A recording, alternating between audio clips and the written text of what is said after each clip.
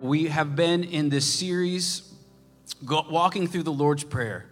And each week what we're doing is we're pulling out a line in this prayer and we're getting up close and personal with it. Now, here's what happens with this prayer. Here's my experience, and I pray this prayer every day, not in a way that's this formal prayer, but letting it saturate in my heart and my mind. And here's what I found it does. When you get up close and personal with this prayer, it gets up close and personal with you.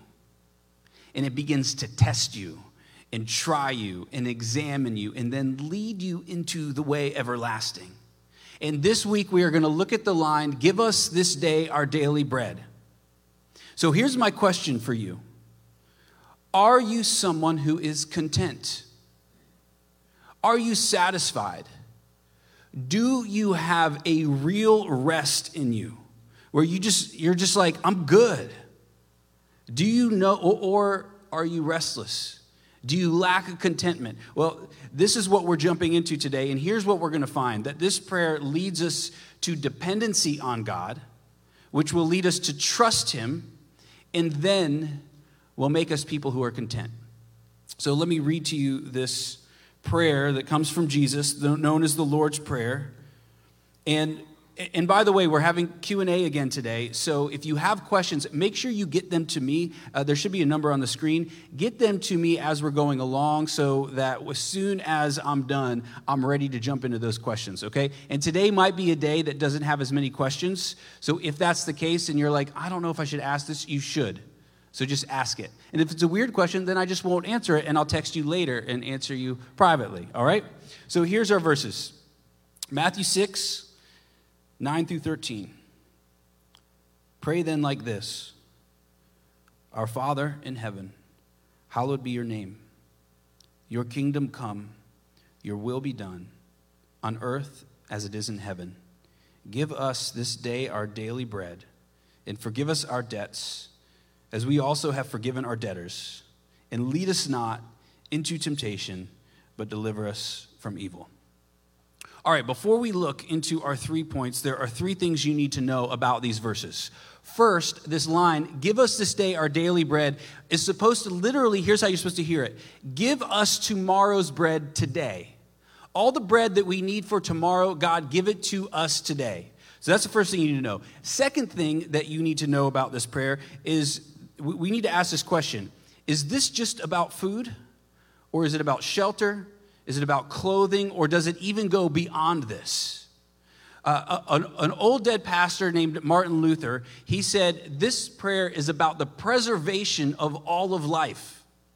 Meaning not just food, not just shelter, not just clothing, but everything that you need to live and then also flourish.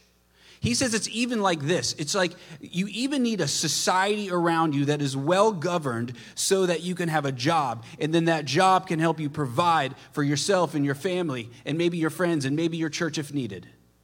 This is also about safety. It's about safety from war, from sickness. I mean, he says it's all of these things.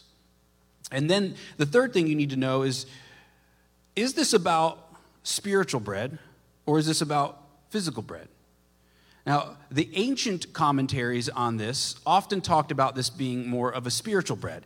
Now, today, the commentators are saying, no, this is more actually about a physical bread. So which is it? Is it spiritual or is it physical? And the answer is it's likely both, but this focus seems to be here on the physical bread, like the things that you need in your life and materially. And it's probably not focused so much spiritually because, well, we just did this. We just talked about the glory, like the fullness of who God is being known in your heart and in the world. We talked about the kingdom of God coming, the will of God coming down, the heavens coming down, and now there's a shift. And here's what it means for you. God cares about even the little things in your life. The big things and the little things. And then fourth thing you need to know about this prayer, and this is the main idea of it, so don't miss this. We have just asked God to bring heaven down to earth. And right after we ask him that, then he says, say this: give us this day our daily bread. which means what we're praying for is, God, we want to be the type of people who bring heaven to earth, so provide for us what we need to be the kind of people who are able to bring heaven into our homes, the kind of people who are able to bring heaven into our community, into our neighborhood, into our churches, into our city, and into our world. This is a really big prayer that includes really tiny things that help bring the kingdom of God. So those are the 4 things you need to know about this. So here's our first point, dependency. This prayer shows us that we are completely dependent on God with everything. The word for wisdom in the Old Testament is chokmah. And what it means is there's like this invisible creative force that is infused into everything, and God put it there at creation.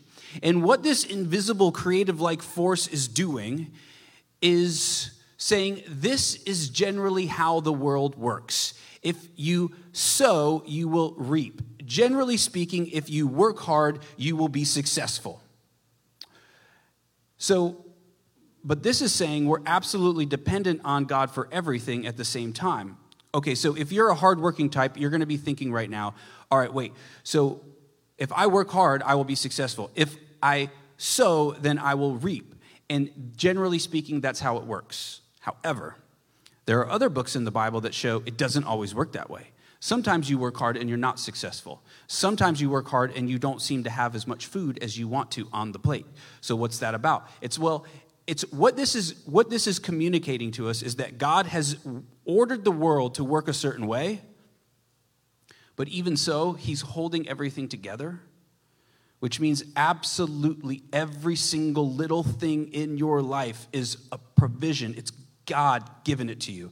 It's like this. You know the story of the manna that falls down from the heavens? We read about in our call to worship, the angel's bread, which is a super cool way to talk about manna. Like angel's bread is coming down for humans to eat. Super cool. So this is happening, and the Israelites are out in the wilderness. They have nothing, and they cry out to God, we need some food, and he rains down this manna to them. And what this means for us as we read this prayer is that every single thing that you have in your life is like manna. In other words, it is given to you by God, everything, 100%, all of it, which is a pretty significant thing. And so when we think about reaping and sowing, what it means is that if you're the hardworking type, you're thinking, well, if I work hard, I'm going to get something. Well, yes, but here's my question to you. Who made you hardworking? Have you always been that way? Well, then God's just done that to you. Or maybe you weren't always hardworking and then you became hardworking. And when you became this hardworking person, how did that happen to you? Well, likely at some point you said, man, I need to get my life together. And the reason you said that is because God has orchestrated some events to make you say, you know what, my eyes have been opened and I need to get my life together. And so who did that to you? Well, God has orchestrated the events to make this happen. And so even that, even you being a hard worker, God has done this to you. You're completely dependent upon God for everything. And then also your motive is important in this. So when you're praying this prayer, God, give me the food that I need. Give me everything I need to live a flourishing life. Your motive still has to be so that heaven will come down upon the earth. Now, here I think is often how we pray this prayer. Because we just looked at this earlier. God, I'm going to depend on you, but I'm going to depend on you to give me what I need to build my kingdom. God, I'm going to depend on you, but I'm going to depend on you to give me what I need so I can make my name amazing on the earth. God, I want my will to be done, so I'm going to depend on you to give me what I need so my will can be done. And you keep praying this prayer, and God keeps not answering your prayer. And the reason he's not answering it is because you are asking for something that leads to death. If your motive is, God, my kingdom, your kingdom will crumble. Your kingdom does not last. And so, yes, you're a Christian, and yes, you're saying, God, I'm going to come and depend on you, but your motive is all wrong. And with this wrong motive, it's like this is you paving the road to hell in a way. And so God says, I'm not going to answer your prayer. And you're upset at him, but he's not answering you because he loves you. He doesn't want you to go down that road. So he withholds it for your good. He loves you too much. Even that, this is the manna of God. He's taking care of you. And it's not just all the things that you need physically. There is a spiritual manna to this. And when we think of spiritual manna, we're thinking here of fruit of the Spirit. So love, joy, peace, patience, goodness, self-control. There is a version of all of those things in heaven for you, and the only way you get them is complete dependence upon God. So if you want to be a better husband, you need this. So a complete dependence on God. You want to be a better wife, complete dependence on God. A better parent, a better worker, a better leader, a better entrepreneur, a better business person, a better person or friend in general. You are completely dependent on God for all of it. And I'm going to be honest with you. So usually what I have found is the Christian of Christians, and I mean this in a positive way, they have reached the heights of maturity on this earth. These people have usually entered into some type of dark night of the soul. They have entered into this place where all hope seems lost. And there, in this place, when all hope seems lost and they have nothing, it's there that they find God. And finally, when they have nothing but God, they realize He is all they need. And they never would have figured it out until He was all that they had.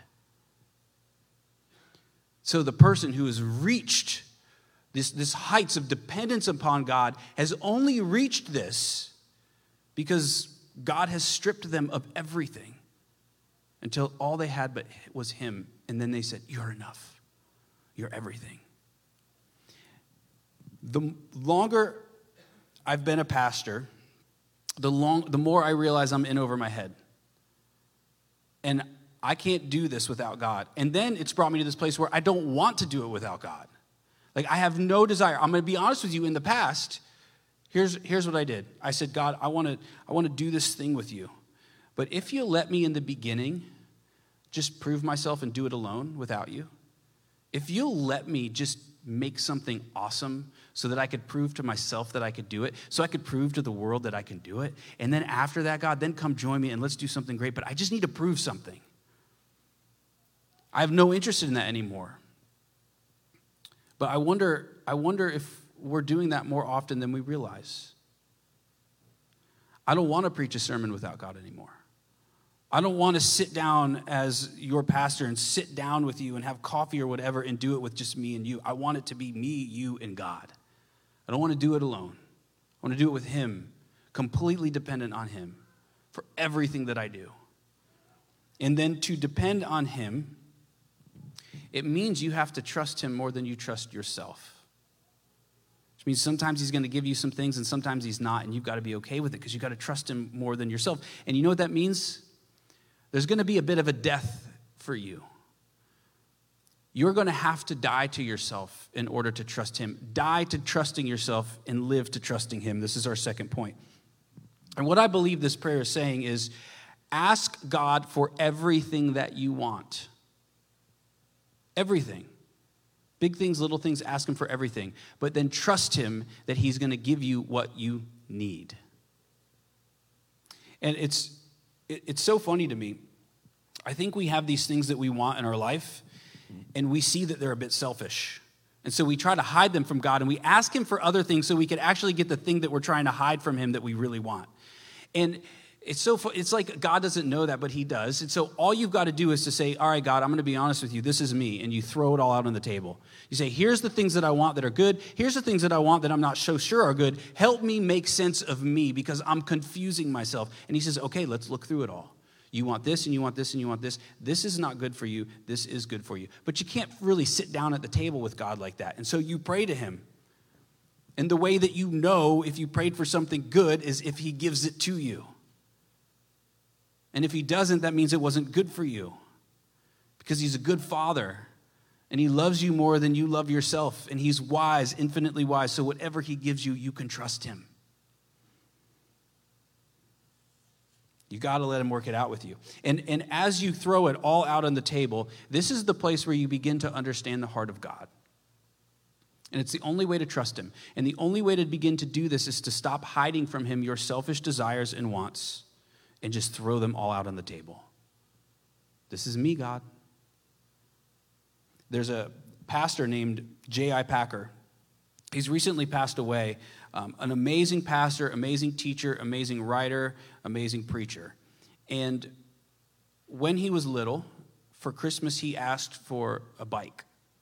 And I imagine the story went something like this. He got down the stairs, turned the corner to see the Christmas tree and to hopefully see his shiny new bike, and instead he saw a typewriter. And what he says is that this typewriter actually gave him joy for many, many years, and is probably one of the reasons why he became such a great writer is because he was given this typewriter. So here's what that means for us. God is going to give you what you need for you to live in the purpose that he has made for you. And maybe his purpose is different than yours. Well, this is a new kind of wrestling with God, but you have to trust him. And so you throw everything out on the table and you're like, God, I wanted this. And he's like, yeah, but I want this. And you say, no, God, I want this. And he says, yeah, but this is better for you. And you say, God, I don't believe that that's true. And he says, yeah, but I'm God. And you're like, but I want to be. And he's like, but you're not. And like, but can I be? And he says, no, because if you take that road, it is going to be hell for you. So just trust me. But, you can't just trust him. This takes years of wrestling with God, wrestling through doubts, figuring out what all this means. So God gives you not what you want, but what you need. Ask him for everything, but trust in what he gives you. I mean, can you imagine if you got everything you asked for when you were, let's say, 18? Like, if I got everything I asked for when I was 18, I wouldn't be here. I don't know where I would be, but it probably wouldn't be good. He loves you too much to say yes to you, and that's good. So life is learning to trust that God is wiser than you, that he loves you more than you love yourself, and that it's going to take a long time, but finally, after all these years, you'll begin to trust him. And when you do, then you will start having a deep contentment in your life. This is our third point.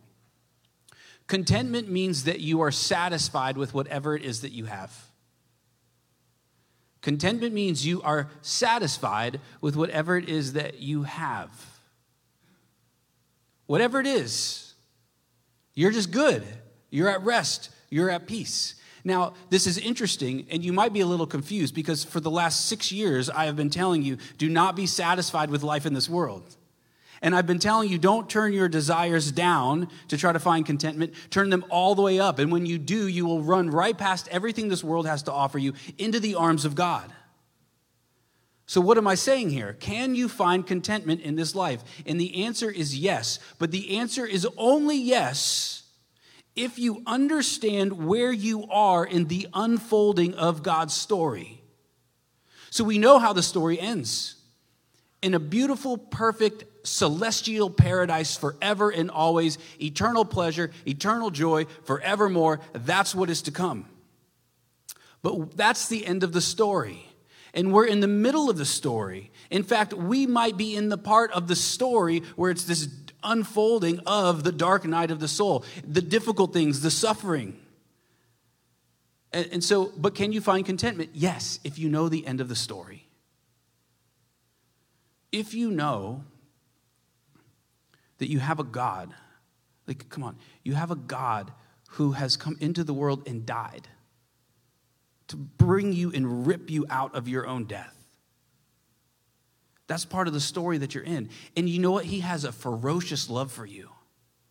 And there's nothing you can do or not do now to make him love you more or less because of your faith in Christ. Because he suffered, died, bled as a penalty for our sins. But then he gave us his perfect and beautiful record. And he is intent on loving you right into heaven. And he will not stop, and he will be relentless in this. And this is the kind of story that you are in.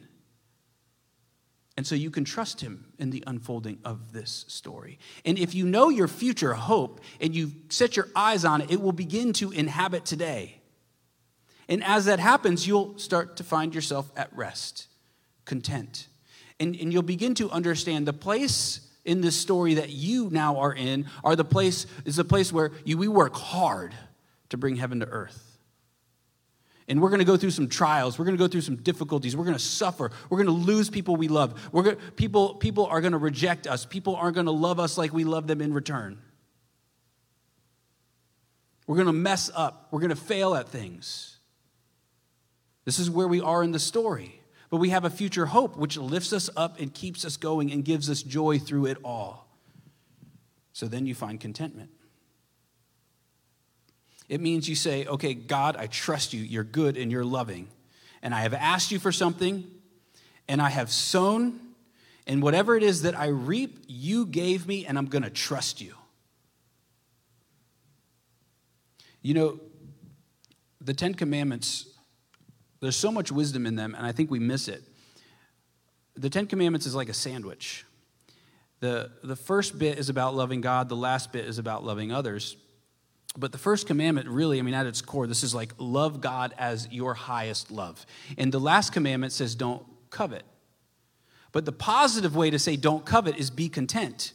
And these two, because it's like a sandwich, the two are intricately connected to each other. And what it means is if you don't have contentment in your life, if you are discontent, it's because you love something more than you love God. And that thing that you love more than God is never going to give you the contentment that you desire because it can't.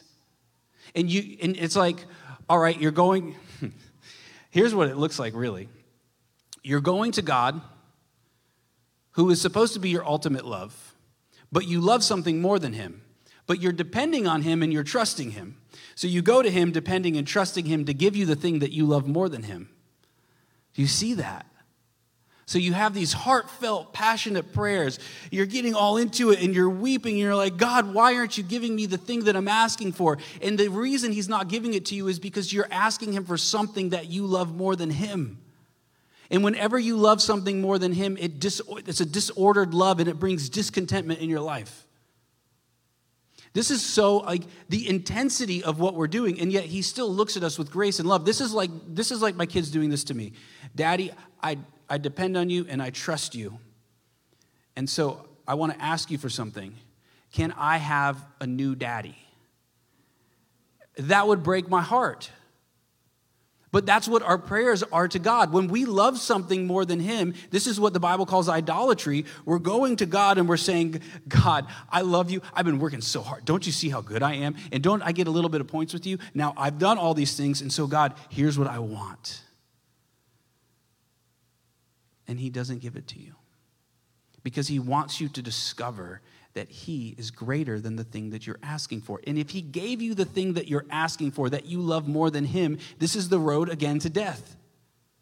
But he is life. And when you discover he is your highest and most ultimate love, you are now loving life itself. And then he surrounds you with it. And so it's so funny. We go to God and we ask him for something that will bring death, and then we're mad at him for not giving us the thing that we're asking for. But he loves you too much. He's not going to do it. And so here's how this ends up playing out in real life. Let's say you lust after success. So you say, God, please make me successful. Or maybe you're not saying that. Maybe you're praying for things that will make you appear to be successful. You say, God, please give me these things. Like we're crying to him like that. Like we want. Like I know we're laughing, but for real, like that's what you're doing to God. Like we are weeping for things that aren't good for us. So we ask God for it, and he doesn't give it to us because he wants us to discover that he is greater than the success we're chasing after, and he has a whole different version of what success is than what you have. But you know what? He didn't give you what you asked for. So you're a little bitter. So you say, fine, I will take this into my own hands. I will depend on myself, and I will trust in hard work. So we begin to work our fingers to the bone. And as we do this, we're getting closer and closer to success. But as you're getting closer to success, you're also getting closer to ruin, because what you've left behind is your family, who are now emotionally breaking, and spiritually they're breaking. And then you keep on going, and now you're unhealthy, like physically and emotionally, because you've devoted everything to reaching this success and you're not taking care of yourself? Well, because why? Because you love success most. And success doesn't really love you back. It just wants you. It needs you to give itself more. You got to keep feeding it. And so it says, you don't have time to take care of yourself. Tell your family, they don't understand. You're working hard for them. Come on, you're not working hard for them. You're working hard because you want to prove yourself. It's all leading to ruin. And God is just waiting there saying, I love you. Come back. Come back to me. And then finally, you've tasted some success you've been chasing, and it doesn't deliver. And you say, God, I messed up. He said, I know, and it's okay. Come back to me. Let's do this over. And this is like this is what repentance is. It's like you're going this way, and then God says this way, and you turn. And it's his kindness that leads you back to him. So here's how we start this prayer. God, give me the things that I need that will make me content. And we end the prayer looking at God saying, you are the one who makes me content. And so do you see the genius of this prayer? It's like God is inviting us to tell him everything that we want. And in our sin, he knows we're going to think that those things will make us content. But then we're with him. We've gone to him. And so he's got us. And then he unveils his glory and he says, ta-da, I'm what you seek. And you're like, oh, yes, I remember again. And so the thing you have to answer now is, how are you going to do this? How are you finally going to start depending on him? How are you finally going to start trusting him? And how will you find contentment in him? And the answer is by looking at him and who he is and what he's done, because he is the eternal manna. He's the best manna. He is the manna that's come down from heaven, and he is a different kind of manna. He's the perfect and beautiful manna that was broken on the cross. And you know what that means? When he's broken on the cross, it means this: he lost all of his contentment. He was completely dependent on his Father. He trusted his Father. But in the moment when he is broken, what happens is he has just taken on all of our sins. Specifically, in light of everything we've said, is he's taken all of the things that you have said, God, I love these things more than you, and the proof is in our prayers. So let me tell you this. Anytime you sin, it's because you love something more than God in that moment. So he's taken all of our sins and he's worn them on the cross. And then the Father withdrew from him. The Father left him. He paid our penalty so we'd never have to be left, no matter what kind of sins we have. That's why we can pray this prayer with our sins, like showing God, like, God, here I am in all of my sins. And he's like, I'm so glad you came to me because my son has already paid for all of this for you. So now we can deal with him together. Beautiful, perfect, genius. It brings you to God every time. And it's not just that. So he doesn't just bear our sins, he enters into death. And there, the fires of hell heat him up, and then he becomes the bread that rises to nourish all the earth, not just spiritually, but physically.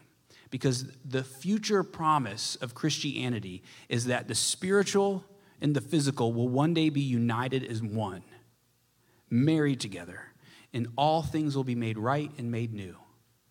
And we know this because he is called the Word made flesh.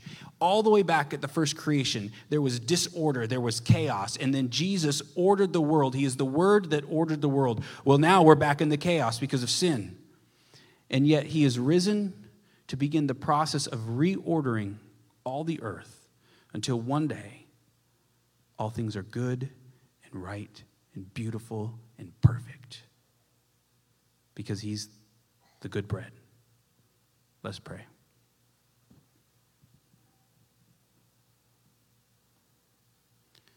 Father, humble us to depend on your Son, to trust in him, and to be content with what we have on this earth, knowing that if we have you, Jesus, we have everything.